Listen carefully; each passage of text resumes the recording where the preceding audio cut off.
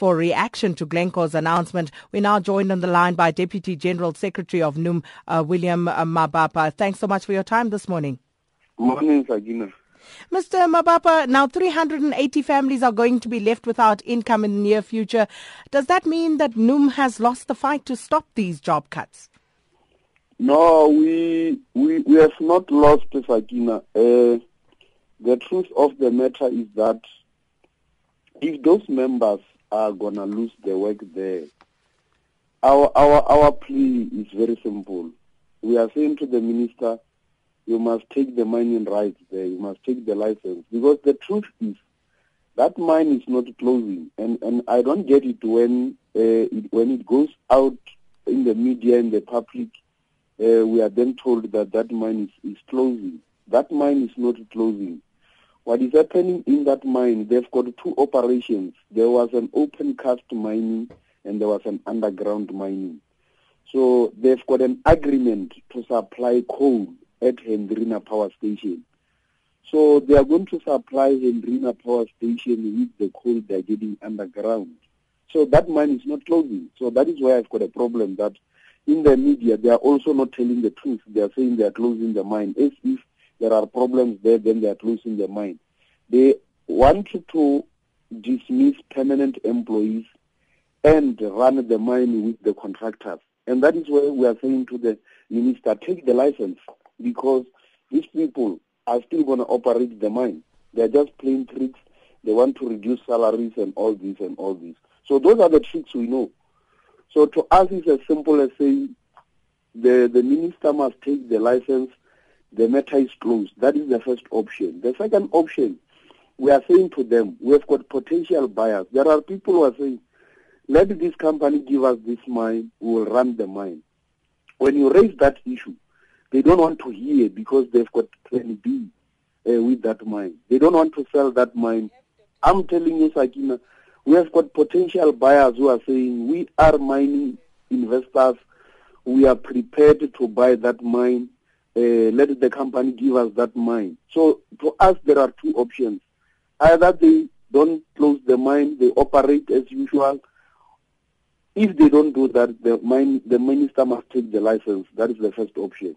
The second option is if they think that mine is not profitable, let them sell, because people are saying we can go there and quickly do diligence. We are prepared to buy that mine. And so who are those people? Are you able? They can be retrenchment. Are you able to divulge who some of those people are who are willing to take over these operations? You see, for now, Sakina will be saying that it may be difficult. I don't think that there is investors that really in the public like this, they will want us to divulge. But those investors, the company, those investors approach the company. The company is aware of those investors.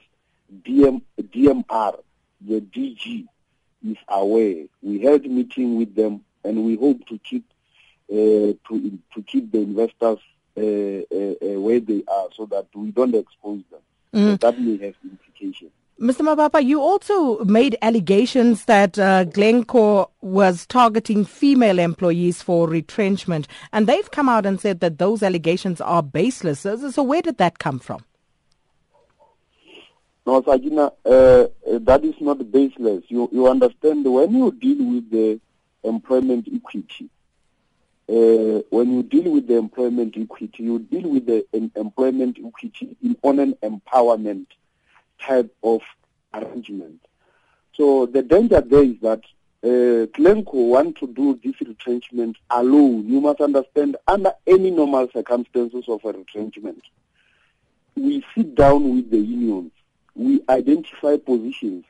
One of the criteria we must look is that in an area where there are females, you are going to, in terms of equity, you are going to leave females instead of men as a criteria that even when you are going to be left with a skeleton structure, that skeleton structure is going to have females. Just give you a practical example. Female in the mining industry, when you know it better, female in the mining industry, they entered the mining industry few years, 2 years, 3 years. When you use the LIFO, it takes all the women out there.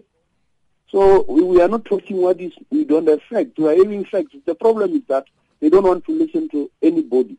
That is the most exploiting companies. That is one of the useless companies I've ever seen in this country. So they want to do retrenchment alone, and they are not considering women. Women are going to be dismissed because they are in terms of LIFO, they are the last people to be employed in that company.